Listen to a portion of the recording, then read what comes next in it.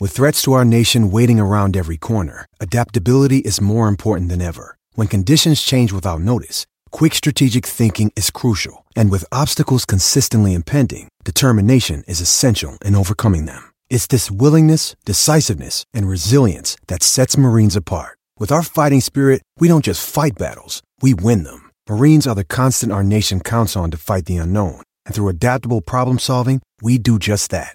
Learn more at marines.com. Hey, it's me, your barista. You know how you come in almost every day for our cold foam coffee? Well, now there's an easy way to foam at home with new International Delight Cold Foam Creamer. And it's foaming delicious. New International Delight Cold Foam Creamer, now in stores. It's foaming delicious.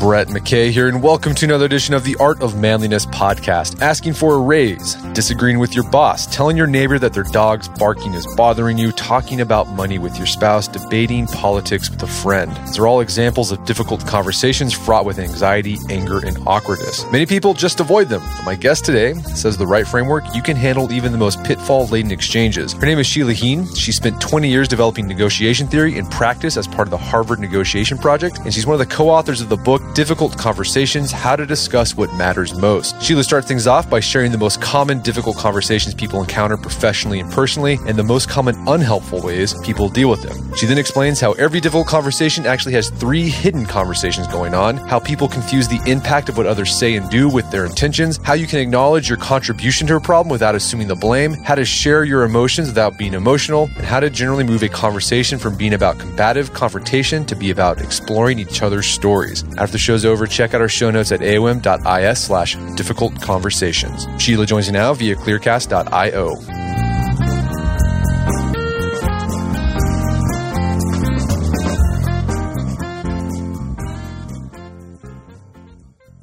Sheila Heen, welcome to the show. I am delighted to be here.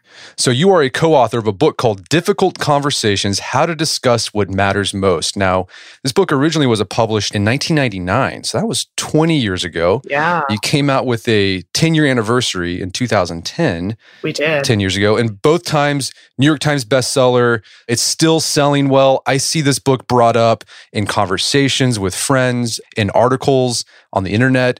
And I think that speaks to the idea that difficult conversations is a perennial problem for a lot of people. Well, it is. You know, if you're human and you're in relationships with other people, guess what? You have difficult conversations, or you're not having the ones that you need to have, and that's not actually a better solution. In your work, dealing, talking about difficult conversations and talking to people about this issue, like what are some examples of the most common difficult conversations that people encounter, professionally or personally? Well, our second book was about feedback, because giving and receiving feedback, basically in conversation with other people or in relationship with other people, the things they're doing that drive you crazy or that are making it harder to work together or live together or be their friend or be their family member, those conflicts between us are a particular type of difficult conversation that really every person on the planet that we've ever met and worked with struggles with. So that's definitely a really big category. Another big category is just talking up and down hierarchy in any way, telling your boss that they're wrong, trying to figure out how to handle a client whose expectations feel unreasonable, or a scope creep is sort of a chronic problem. Also, any conversations across difference or across culture tend to be challenging. There's like an extra layer of challenge, although we would probably say that any conversation between two people, including identical twins, is in some way cross-cultural because of the stories that we form in our heads about what's going on and what we expect of each other. Those can be different, actually, even in the same family, as anybody who's got family conflict can probably attest to. So that those kinds of talking across values and stories about who we are and how we are is a big category as well. All right, so the categories you see, so feedback is always uncomfortable because you have to tell someone you're not so great at something potentially, and that's awkward to hear. It's telling someone's wrong, you think they're wrong, or bothering you or annoying you, that's another awkward conversation. And just talking across different values or cultures is another type of awkward or category. I think that's right. And so any sort of disagreement or conflict in the relationship causes a set of conversations that either we feel like we should have or we're avoiding.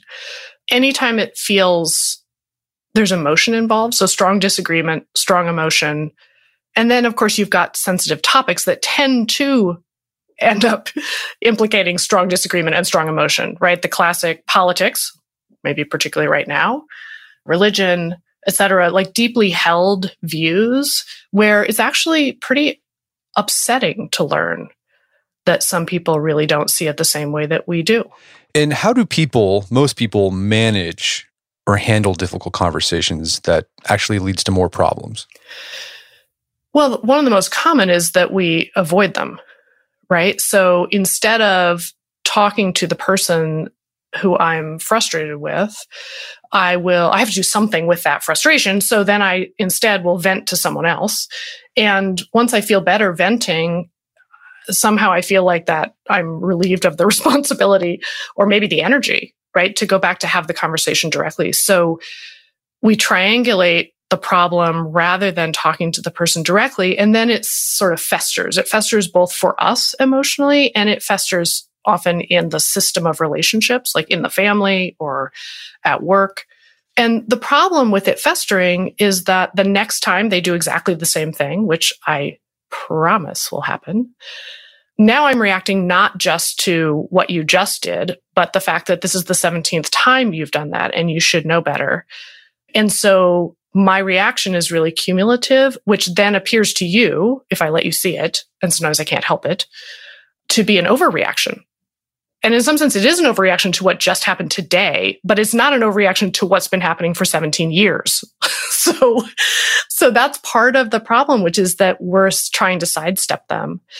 The other way to go, of course, is that we decide we're going to step up and confront them and explain to them why this is what the problem is. In other words, why you are the problem and what you need to change, because if you change, then we won't have a problem. And that doesn't tend to go very well either.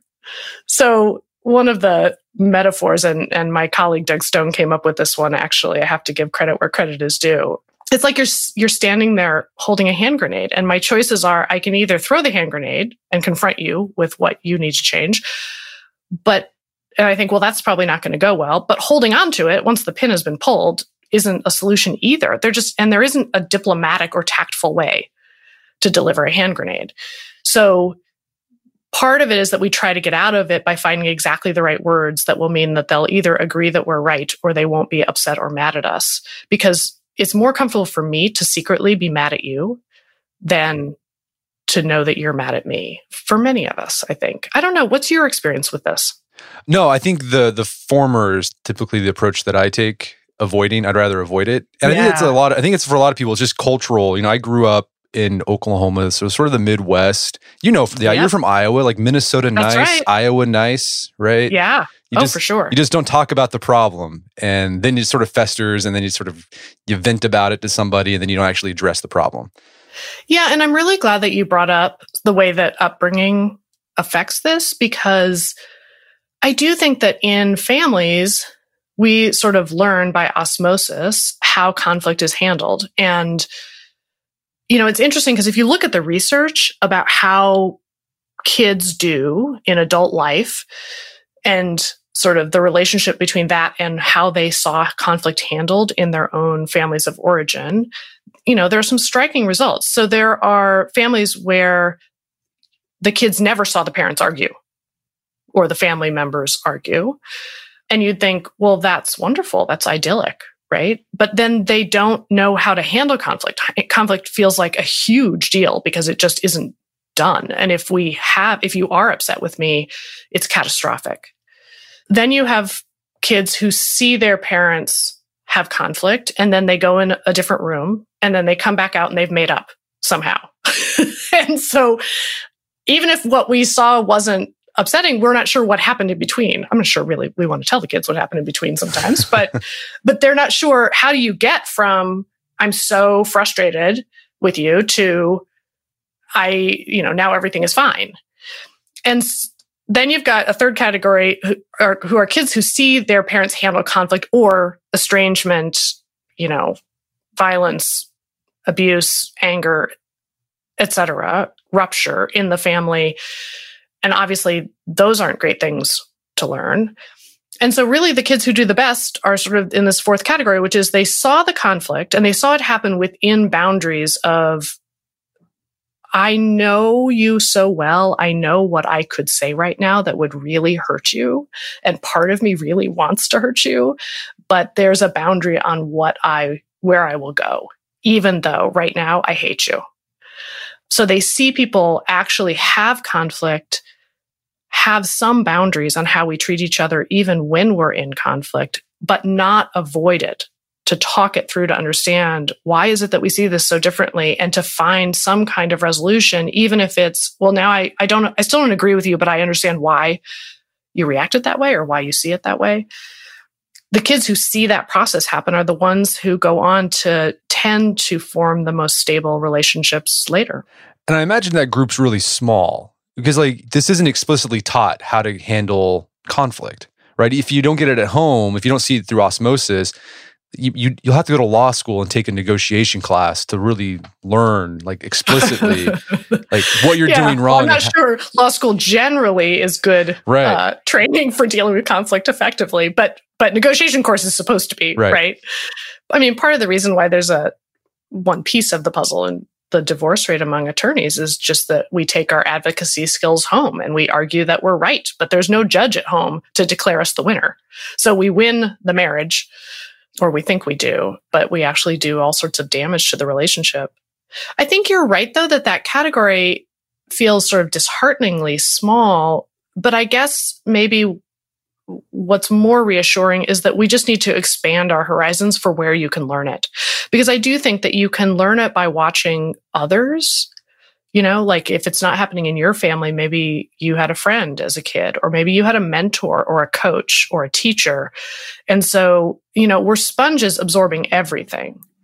We're not sunk if members of our immediate family didn't handle it well, because it certainly is something that you can learn both by watching people and, of course, by actually deciding this is a set of skills that I need to work on.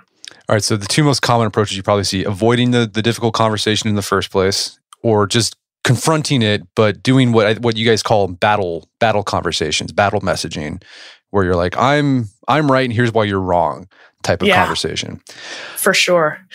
I think that we go into these conversations when we decide to have them, and because the whole situation just feels really messy and anxiety-ridden and uncertain, part of the natural tendency is, okay, I do actually need to have this conversation. So I'm going to stick as close as I can to the things that I'm pretty sure that I'm right about. Because if I wasn't sure I was right about them, I wouldn't have this conversation in the first place. So once they see how obviously right I am, then, they'll have to agree. And the problem is that leads us into this sort of message delivery stance. I'm going to deliver a message to you for why I'm right. And your choices are agree or be a problem. And the problem with that approach, of course, is that the other person is pretty sure that they're right about a few things as well. And that's why it doesn't go anywhere. Well, here's an example of that. So asking for a raise is one of those difficult conversations. Yep. So you go in and you have all the data. It's here's what I've done for the bottom line for the company. Here's this, because you just follow all the advice on what you do when you ask for a raise. Document, show what you've done, blah, blah, blah. And you're like, here's what I've done. I'm comfortable with what I know. So I'm going to present that. I think I'm right. I know I'm right. But then your boss says, well, no, because you don't know this other part of the story that's going on. Yeah. And so, this is a good one. So let's just name, 3 or 4 different other parts of the story that might be going on. They took a loss somewhere that's not, that employee doesn't know about. Yeah. So actually, you're right about all of the amazing things that you did this year. The problem is that I'm also right that we incurred a loss so that our pool is just not as big as it should be. Right? So that's a great example of the boss is sticking to what he or she is pretty right about, and they are, but we're just talking about 2 different topics. Another answer might be, you did actually do all of these things, and that's not the criteria we use for a raise. Right.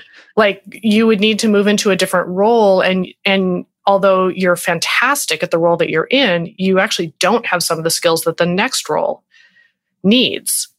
And pay is tied to that set of responsibilities. So you've got some development to do, right? That would be another version of why the boss is pretty clear on what they're right about, which is how pay is tied to responsibilities and your skill set. So that's another really common thing. And it's not that you did a bad job. It's just that your frame on what you need to do in the conversation is just a little off. Okay, so it doesn't matter what the conversation is about, whether it's asking for a raise or, bringing up a difficult issue in your marriage. You and your co-authors say that when you have a difficult conversation, there are actually 3 different conversations going on at the same time. What are those 3 different conversations that are going on? Yeah. So actually, let me pause for a second because I should have added something to what we were just saying, which is it feels like, well, if I'm not supposed to talk about what I'm right about, am I supposed to pretend that they're right? Or like, what the heck am I supposed to do instead?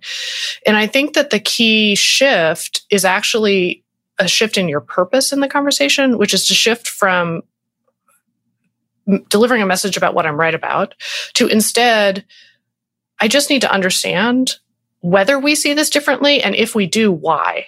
So if I'm going in to ask for a raise, and I've done all of my homework in all of the same ways, but my frame on the conversation, rather than saying, so here's why I deserve a raise, yes or no, which kind of backs your boss into a corner, by the way, I would instead say, look, I'm looking at a whole bunch of things that I did this year. I'm happy to share them, and I'd love to talk about them, that suggest to me that an adjustment in my compensation makes sense and that I deserve a raise, including, by the way, criteria for what people doing my role are paid elsewhere.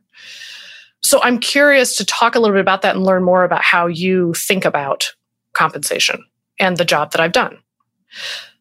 So that's a frame that says, I want to share what I see. I need, though, to understand what you see so that then we can kind of think about what might make sense or not. You're not saying that it's not your boss's decision, but that's actually an invitation to a really different kind of conversation where you're likely to walk away having learned something. Whether or not you got the raise now, you're going to walk away with a much better sense of what it would take to get the raise the next time you have the conversation. So you're shifting from that battle conversation to a learning conversation. To a learning conversation. Yeah, exactly. Now we're ready to talk about those 3 conversations. Yeah. So when you're having a difficult conversation, what are those 3 conversations that are actually going on? But you don't know is going on.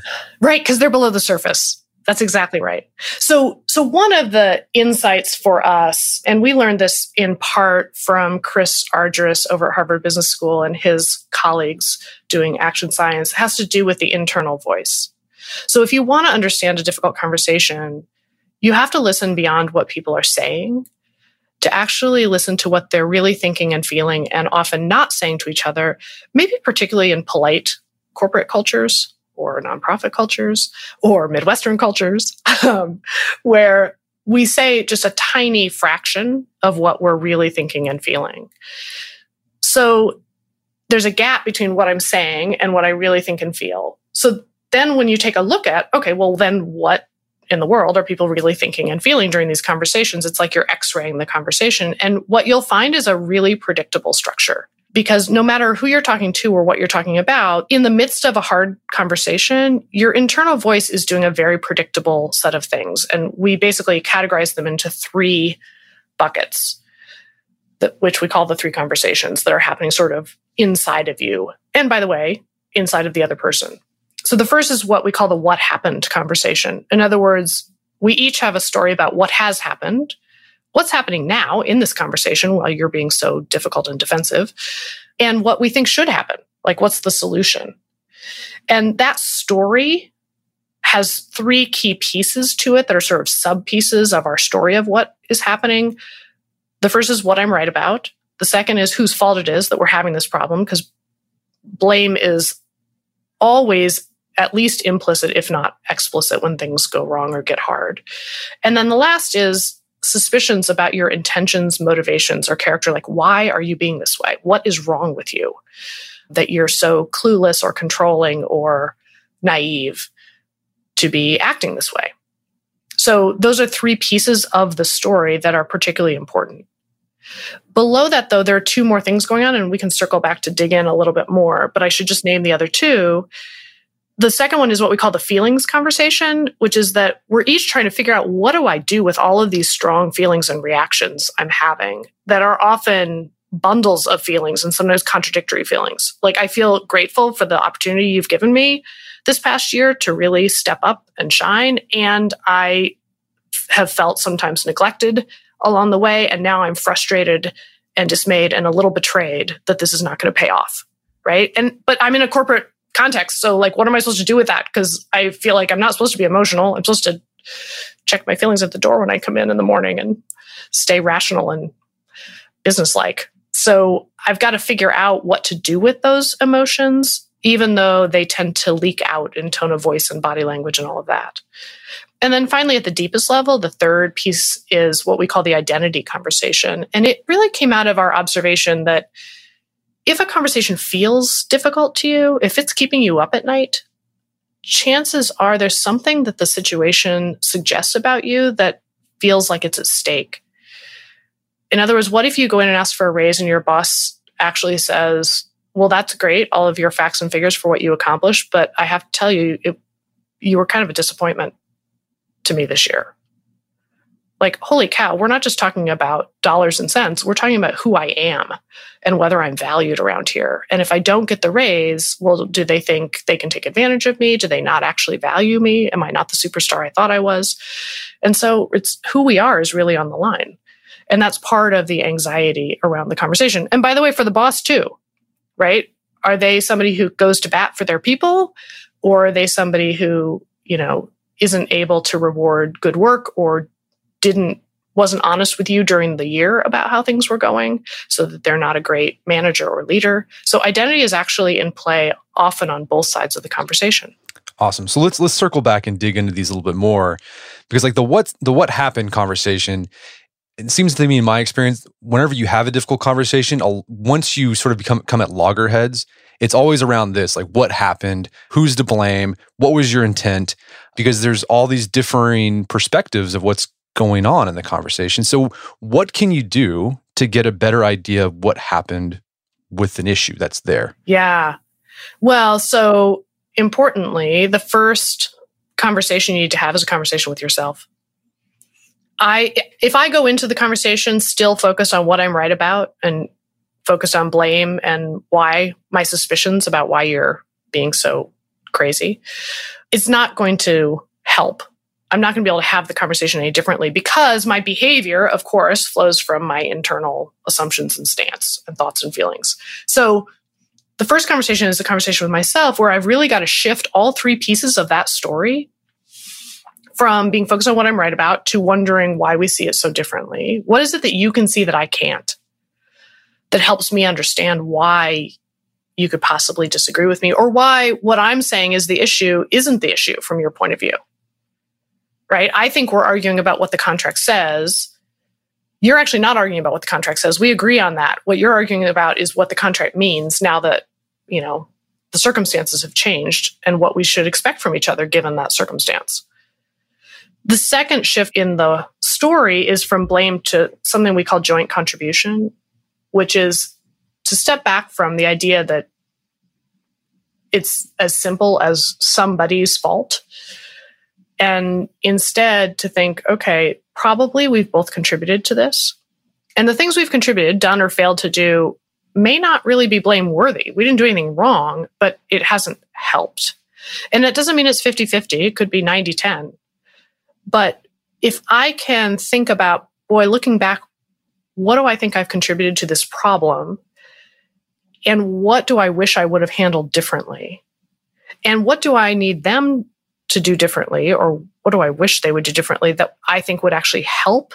That's actually a much easier conversation for us to have, particularly if I take the initiative to put my contribution and taking responsibility for it up front. Yeah, the accepting contribution, that could be hard for a lot of people, because you're going into it's like, well, I didn't do anything wrong. This guy, this lady, she's the problem.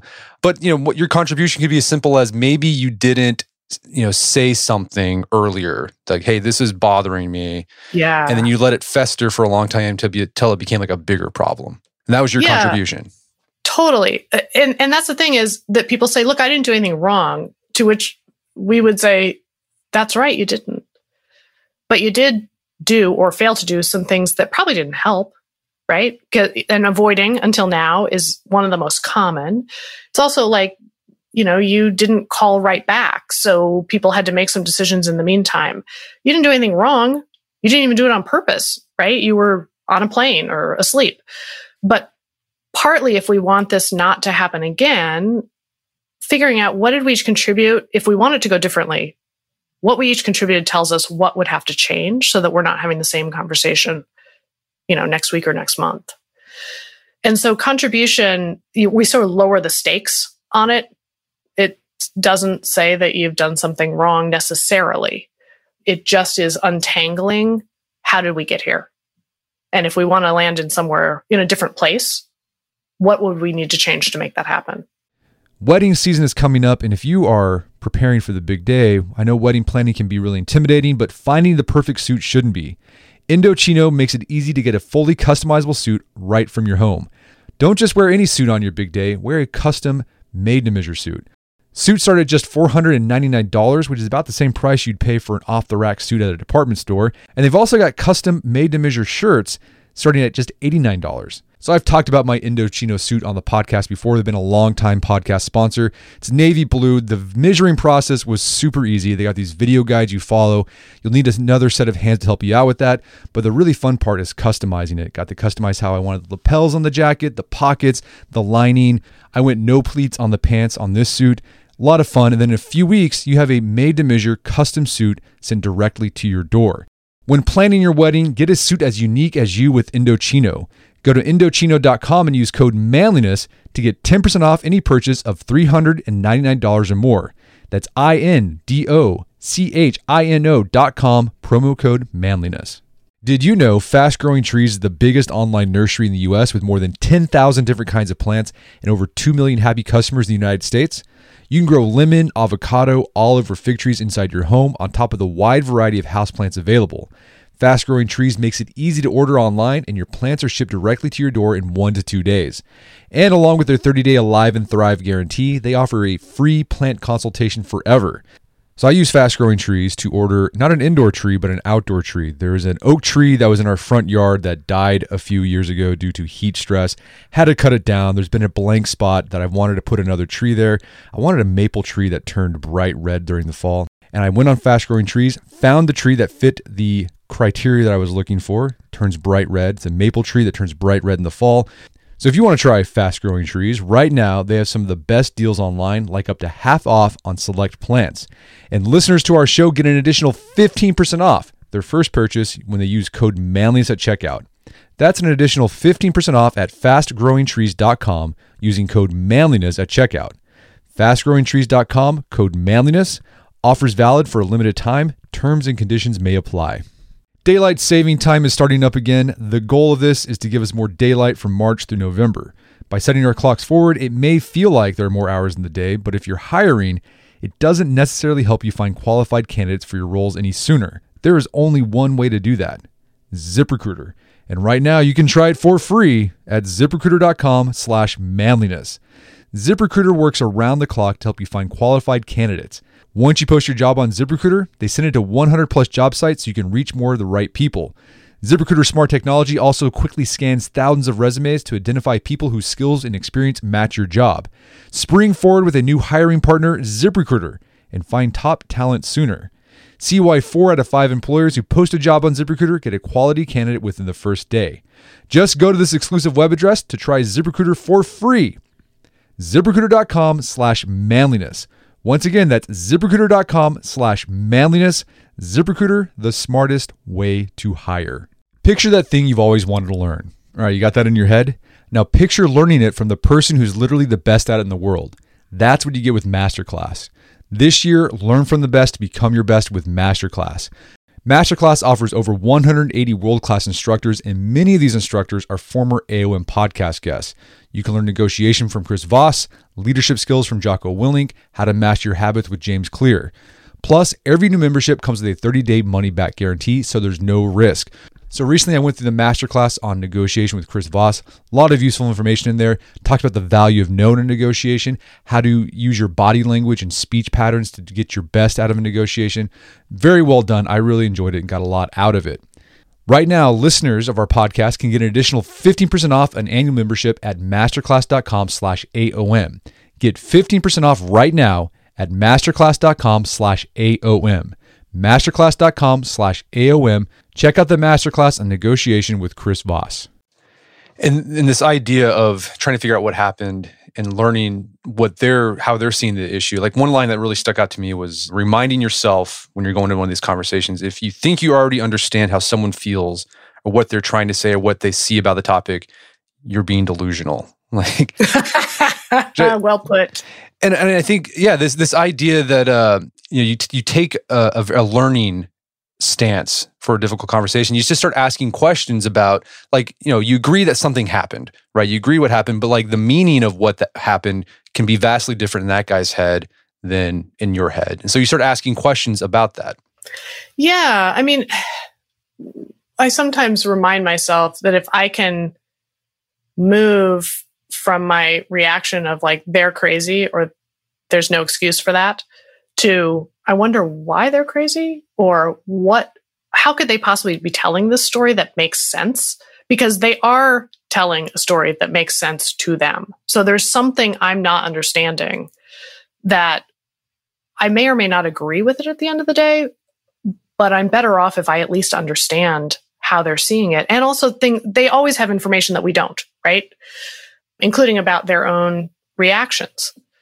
But often they have a whole bunch of information about conversations they were in with other people, or, they stayed after the meeting and we didn't, or they got invited to the meeting after the meeting where everybody talked about sort of what we said at the meeting. So they have information that we don't about the impact that we had on them or on the team or whatever on the project. And if we walk in thinking that we have all the pieces of the puzzle visible to us now, that is delusional. So part of our purpose in the conversation is, look, I'm going to put my puzzle pieces on the table. I'd love to have yours, and let's see whether they fit together in any way, but at least we can both have a more complete picture about what is going on. And at that point, we're in a better place to figure out, what do we want to change and how would we do that? And I think another key concept of really trying to figure out what happened is you have to remind yourself that a lot of the reasons that difficult conversations exist, it's not because someone said something, though that can be a source, but like people aren't saying things. Right. Yeah. So you're left to make assumptions that make things awkward. So what you have to do is you have to, craft questions to make those unspoken things explicit. Yeah, I think that's right. And also in the vacuum of understanding what is going on because of all that we don't see or have access to, one of the automatic things that as human beings, our brains do is that we attribute intentions to other people. Like we make up stories about why they did what they did. Well, they didn't really want us to come to the meeting. They were trying to hide it, or they just need to control everything, or, they're threatened by me, because that helps make sense of what we see. And if you want to turn a regular conversation into a difficult conversation, here's a little tip. If you want to go the other way, accuse the other person. Like, I know why you did that. It was strategic. You were hiding something. You were out to get me. You've never liked me, right? I mean, you could come up with all kinds of stories, the worst possible story about why they're behaving the way they're behaving. And I guarantee you, they will react to that. Right. That's this idea of you have to disentangle intent from impact. Yeah. Because that happens because if something affects you in a bad way, you automatically want to assume like someone did this on purpose. They're out to get me and I'm going to do something about it. But usually sometimes people just do things and they weren't malicious about it, but it impacted you and they didn't know. Yeah. I mean, it's amazing. I don't know about you, but it's a rare day that I wake up and think to myself, how can I make this person's day horrible? Right. Right. And I'm going to figure out a way to really mess with them. And yet somehow when other people mess with us, we assume that that is in fact how they're living their day. Like we always know that we have good intentions, or at least like, it was a joke. I'm sorry. I didn't mean to offend you. I didn't mean to upset you. I didn't mean to forget to add you to the conference call. I'm really sorry. Like we always know that at worst, we were forgetful or busy or distracted. But when we're upset with someone else, part of what happens is like our brains jump from how we feel impacted, frustrated, left out, betrayed, etc., to assuming, well, they meant to do that. And so we're not even aware that we are making that leap to attributing intentions or character. Like it's just the kind of person that they are is the next step. And the more frustrated we are, the more likely we are to assume the worst. But people, it's really hard to live in a world where somebody else has really different beliefs than you do about things that are important to you. Like we can talk about politics here, that just living alongside each other is upsetting. It's even harder to live alongside someone who has a story about the kind of person we are that feels fundamentally wrong. You know, they somehow have the impression that you are a scheming, lying, defensive, controlling person. And you're thinking, I don't even recognize that picture of me. And it's really hard to feel that deeply misunderstood by other people. So what's the solution there? The idea is you disentangle intent from impact. You, I guess, assume good faith, right? Don't assume that you did this just, get at me, and then explore what was going on, like why they really did what they did and how they felt about that thing. Yeah, I would probably tweak that just a little bit, because people often say, assume good faith. And in long-term relationships, you'll get a quick reaction to that. Oh no, I know them better than that. Right. There's no basis on which to assume good faith. So I actually would say, assume you don't know. In other words, other people's intentions are invisible to us. So we have to impute them from their actions. So just assume that you don't know. They might have been busy. They might have been well-intentioned, but actually they were trying to help in a way that actually hurt, but their intentions were good. And instead and they might have had bad intentions, but what's important is actually speak to the impact that you're concerned about.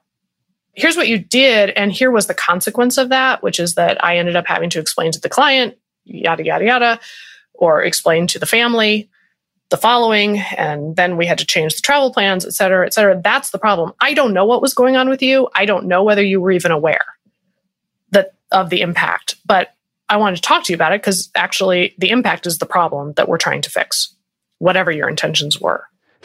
And another tactic you and your colleagues suggest on trying to figure out what happened is, instead of starting from your story, right, which is, this happened, this guy meant to do it, and it's terrible. And you don't have to start from their story and say, okay, what your perspective is right. What you do instead is you start from a third story. How do you figure out what that third story is?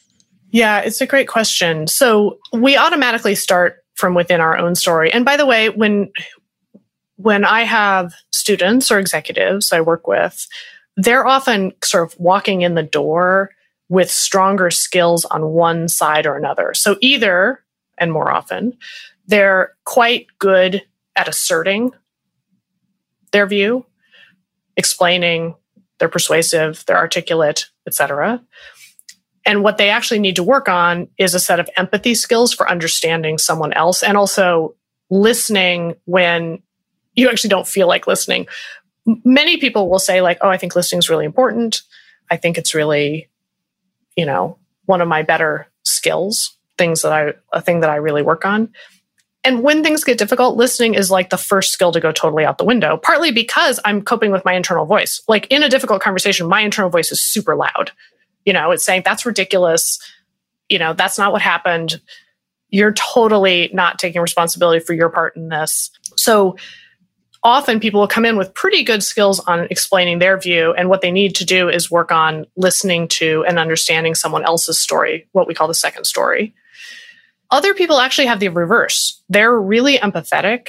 They're the person everybody comes to talk to. And often what happens to them is they have a difficult conversation. They're really great at listening to the other person's story. And then they walk away. And they think, well, hang on a second.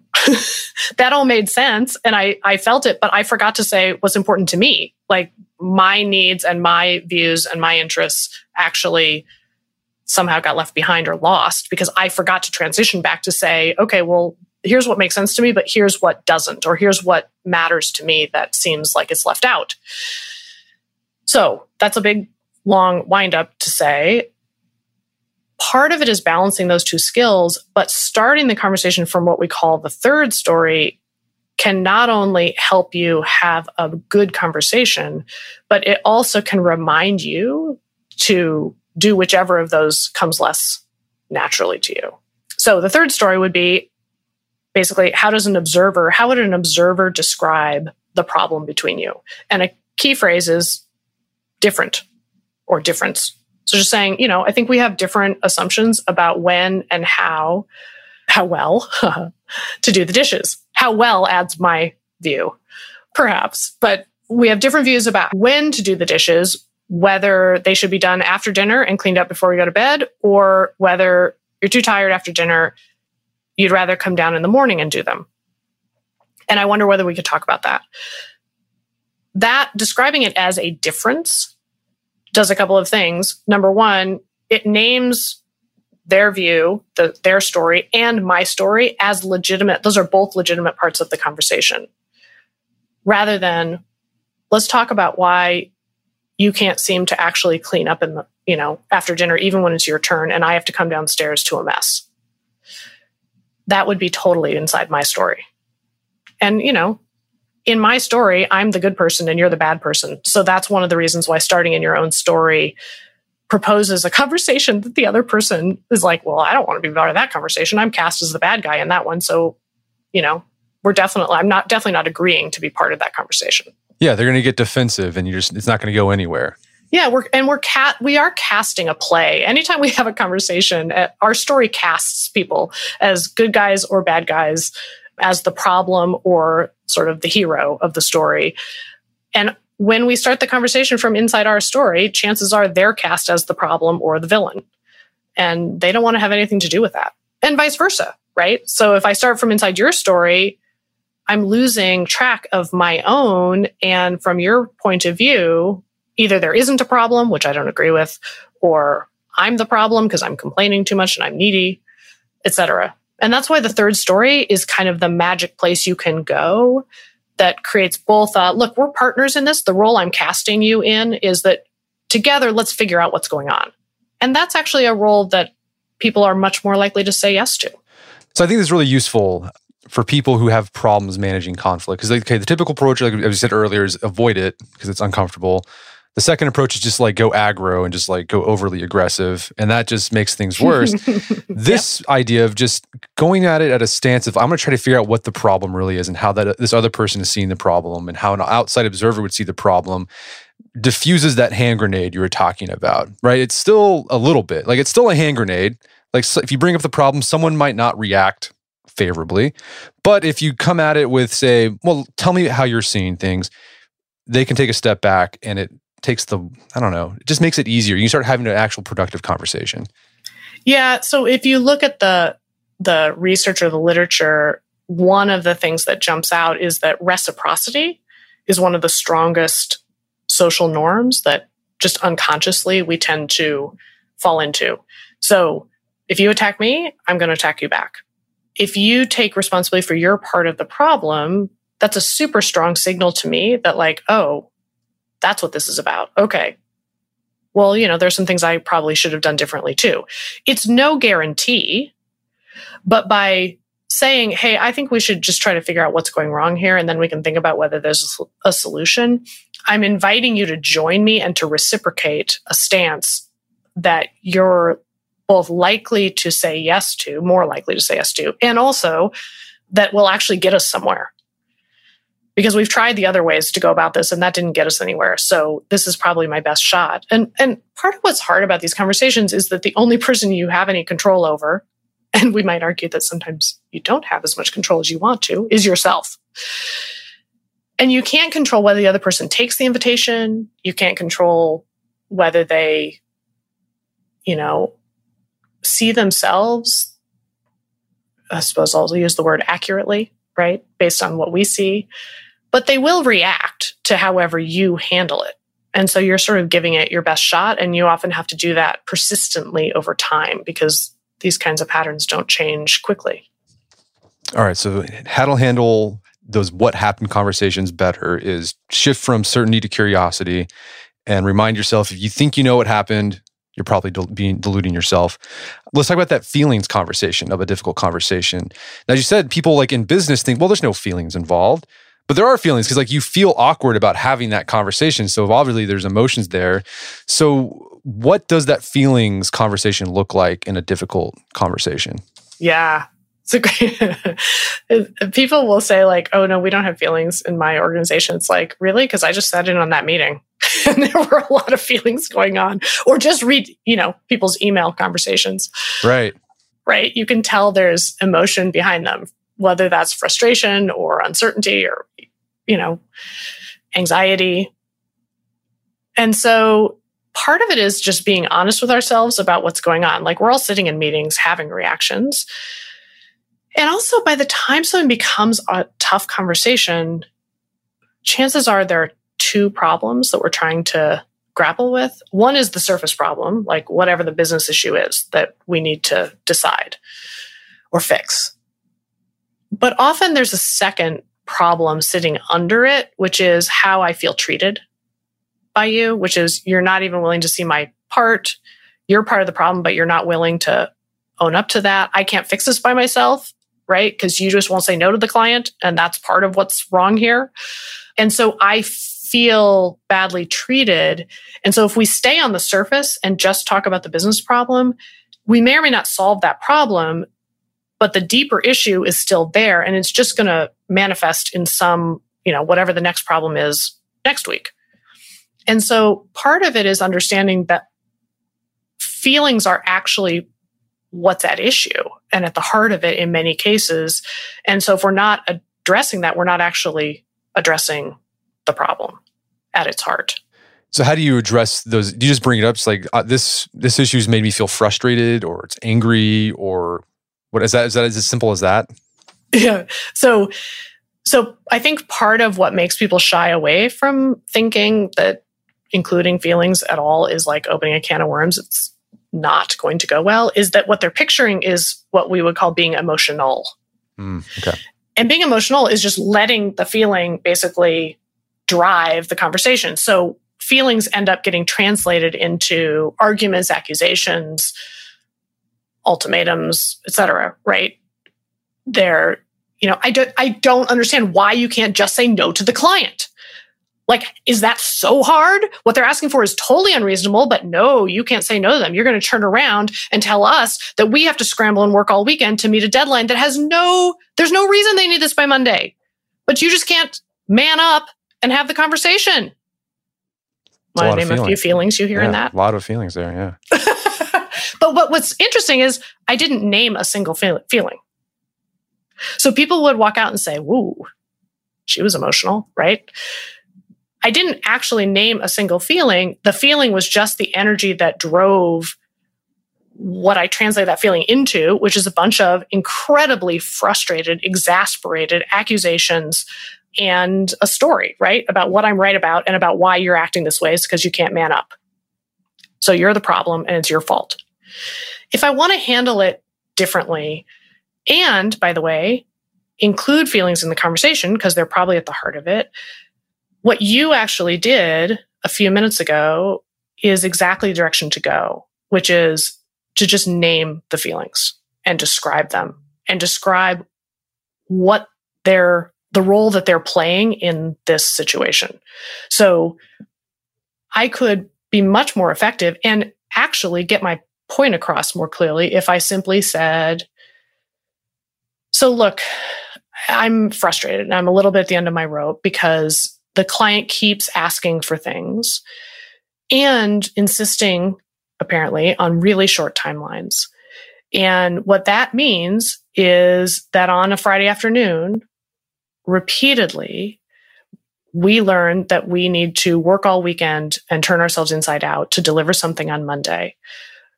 It's confusing because I'm not sure why it's needed on Monday.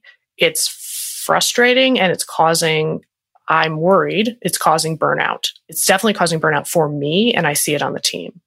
And I'm not sure what's going on your end. And so that's what I think we need to talk about, because the way it's working now, the impact on the team is a real problem. And I probably should have brought it up earlier, because it's festered for a little while, and I'm worried that it's going to take some doing if we're going to change things. I like this example because you showcase that a lot of times difficult conversations, issues, there's multiple feelings going on. And in some cases, you might have like what you'd think would be contradictory feelings. So I think an example in the book was a mother who's always calling you to like visit, right? And on the one hand, okay, you feel frustrated because it's just like, okay, I got stuff going on with my family, and I feel like she's being bothersome, blah, blah, blah. But on the other hand, you also feel, oh, well, my mom loves me and she cares about me. She wants to know what's going on in my life. So it would probably be good. First, you have to recognize the sort of complex feelings you have, but also expressing those as well can help that difficult conversation.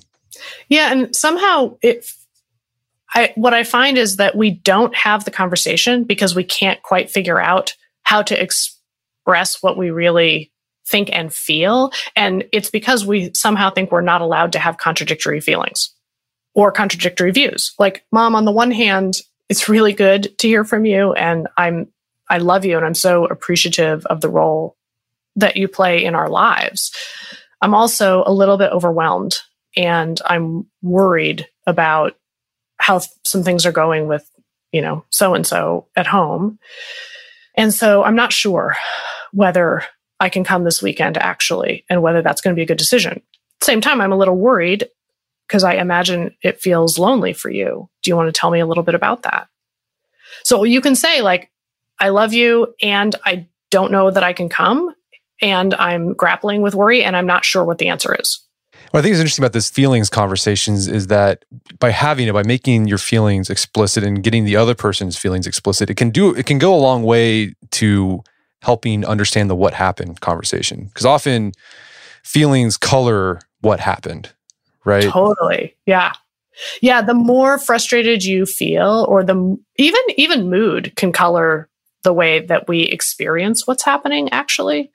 And so I think we make the mistake of thinking that there's rationality and then there's irrationality. There's thinking and there's feeling, and they're separate things. But actually what the brain research is showing us is that these two things are pretty intimately intertwined.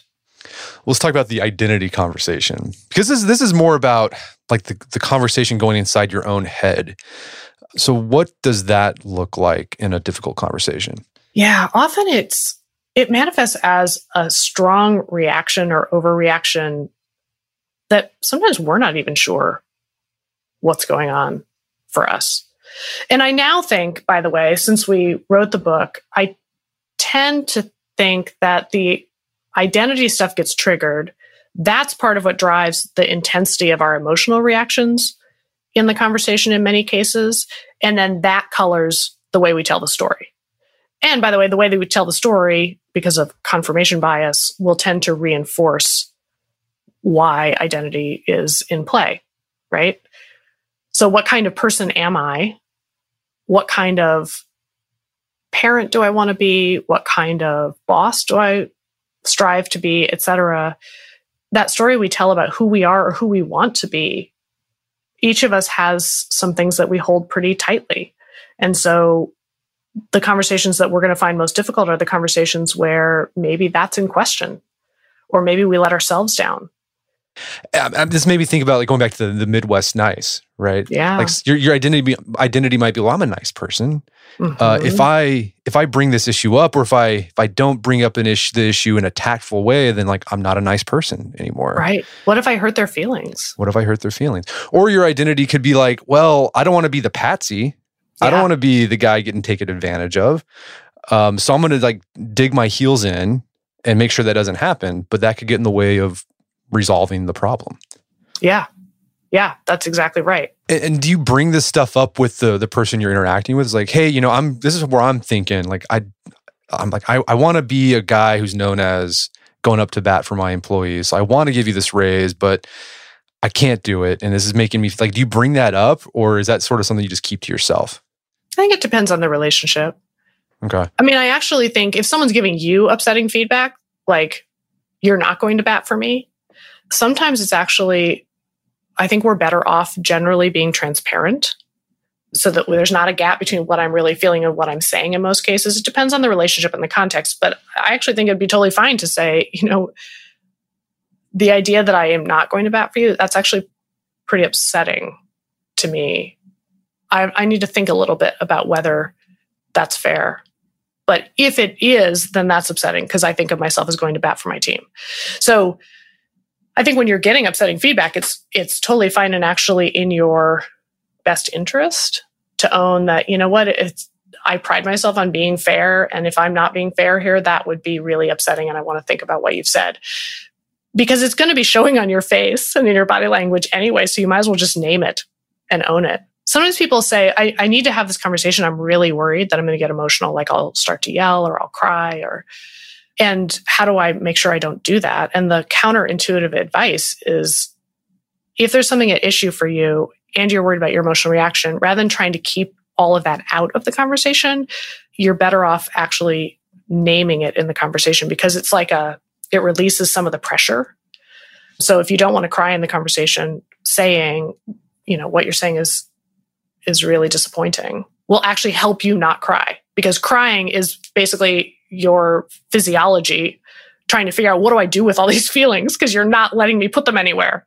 So naming them actually puts them somewhere that feels actually helpful in the conversation, but probably more helpful than getting emotional. All right. So we've talked about some things you can do to get a handle on what's going on in the difficult conversation, the what happened, the feelings aspect of it, and also the identity aspect. Where is this all leading to? Is it leading to a problem, like resolving the problem, or is sometimes the problem can't be resolved despite all this work? Yeah, it's true. So I think that sometimes we think, well, I need some sort of magic words that will change the other person or fix the situation. So I think that part of where it's all going is number one, for me, and I do think that this is sort of a lifelong journey. For me, it's helped me better understand myself and like what is going on with me here. Like, why am I finding this conversation or this relationship so frustrating? Why is there so much transaction cost here? And what is going on with me that I need to sort out and get straight? And then what conversations do I need to have about it? And so rather than feeling stuck and victimized, it's a way for me to better understand both the problem itself, but also my own reactions to it. And then to make a good decision. And by the way, you don't always have to have a conversation about it. You might say, oh, well, I can now see that I'm contributing to this by not calling mom, so she always has to call me. So maybe I'll just run an experiment. Maybe I'll change my contribution. We don't have to talk about it. I'll just start to make a habit of trying to call her at some set time of the week. And over time, she'll kind of figure that out and know that she doesn't need to call me today because we'll talk tomorrow morning. I always call her on Saturday mornings, whatever it would be, right? But I can make a good decision about whether to have the conversation or what to do.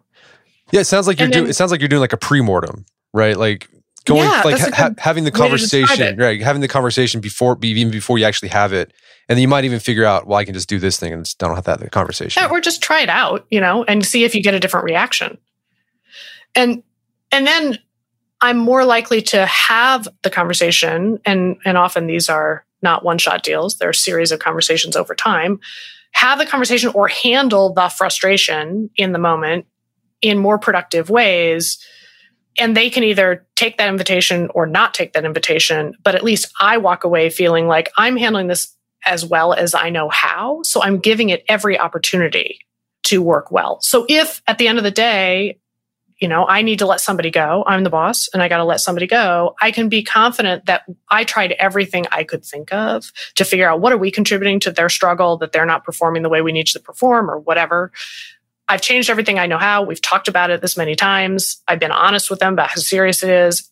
If I now have to make a hard decision, I can at least feel like I treated them well and I gave it every opportunity to work. So if the problem could be solved, then we solved it. And if they weren't ready for that or it wasn't a problem that could be solved, I can feel much more confident of that at the end of the day. What do you do? Say someone reads this book and they start implementing these tactics or these techniques or this mindset and in their conversations with people, but it's sort of unilateral, right? Like you take the blame. It's like, well, I can see my contribution. The other guy's like, well, yeah, it is your fault. Totally. Like, what do you do whenever they don't reciprocate? I know, right? That guy is in every single person's life. Right. How does he do that? You're right. You try to be understanding, but they're like, yeah, that is the problem. You are a jerk. Like, what do you do with that? Yeah, totally. Yeah, I think that people really worry. Like they read the book. The book, I think there's a way in which it feels like common sense, which is true, I think, actually. The hard part is actually doing it. And then that part also feels risky because they didn't read this book. They're their usual difficult selves. So do I really want to own my contribution to the problem when they're going to take it as an opportunity to blame me and go out and repeat to other people? They even said that it was their fault. I guess partly, sure, there is a little bit of risk.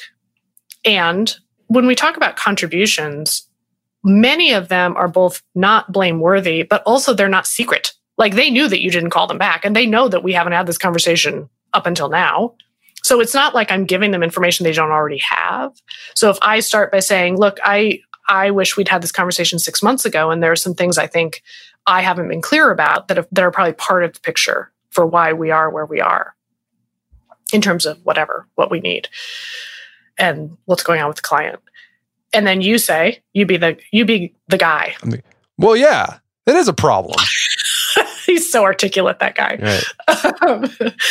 And I say, well, so that's definitely part of the picture. At the same time, I can't fix this myself. So if we're going to fix this, we're probably each going to need to do some things differently. And there are some things actually, if you could change, I think that would make a big difference. And by the way, I can't change them for you. So I also need you to step up to the plate.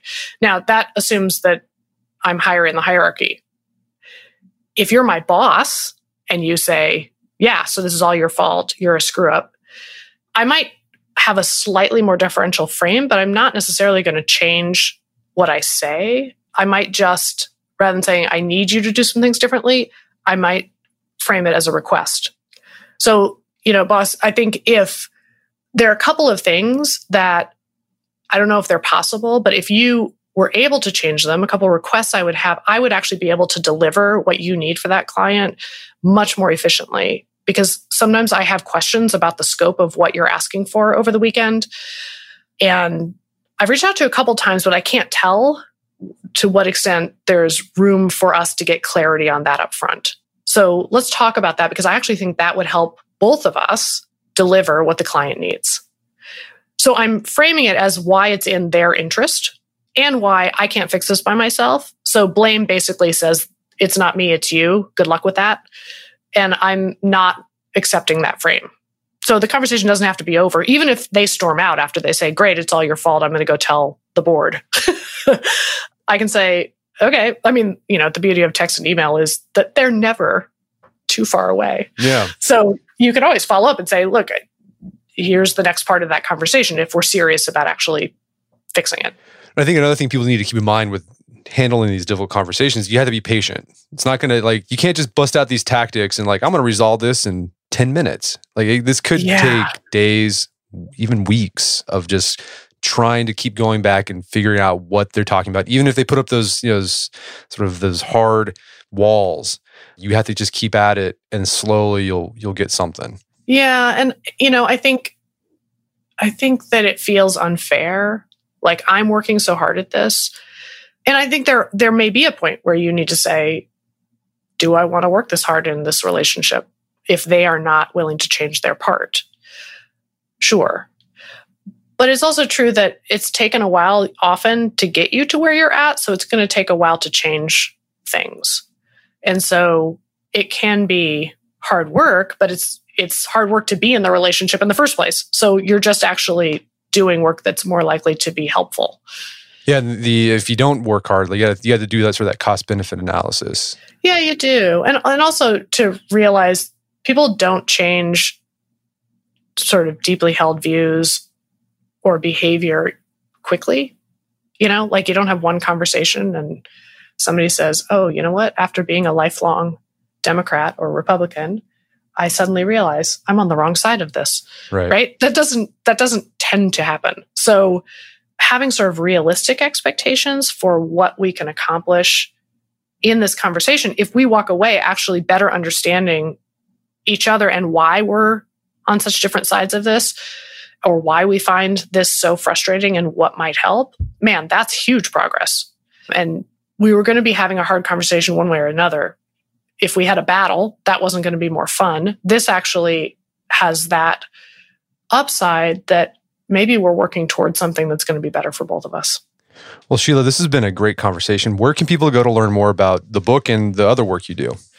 Yeah, so triadlearning.com is a place where you can also then hop over to our website. We have a section called Help Yourself, where you can download, worksheets, a few white papers, et cetera. And also, we do exec ed at Harvard, and we do in-house programs through Triad to just try to equip leaders and their teams with the skills they need to have better conversations. Fantastic. Well, Sheila Heen, thanks so much for your time. It's been a pleasure. It's been a delight. Thank you. My guest today was Sheila Heen. She is the co-author of the book, Difficult Conversations. It's available on Amazon.com and bookstores everywhere. You can find out more information about her work at the website stoneandheen.com. Also, check out our show notes at aom.is/difficult conversations, where you can find links to resources where you delve deeper into this topic.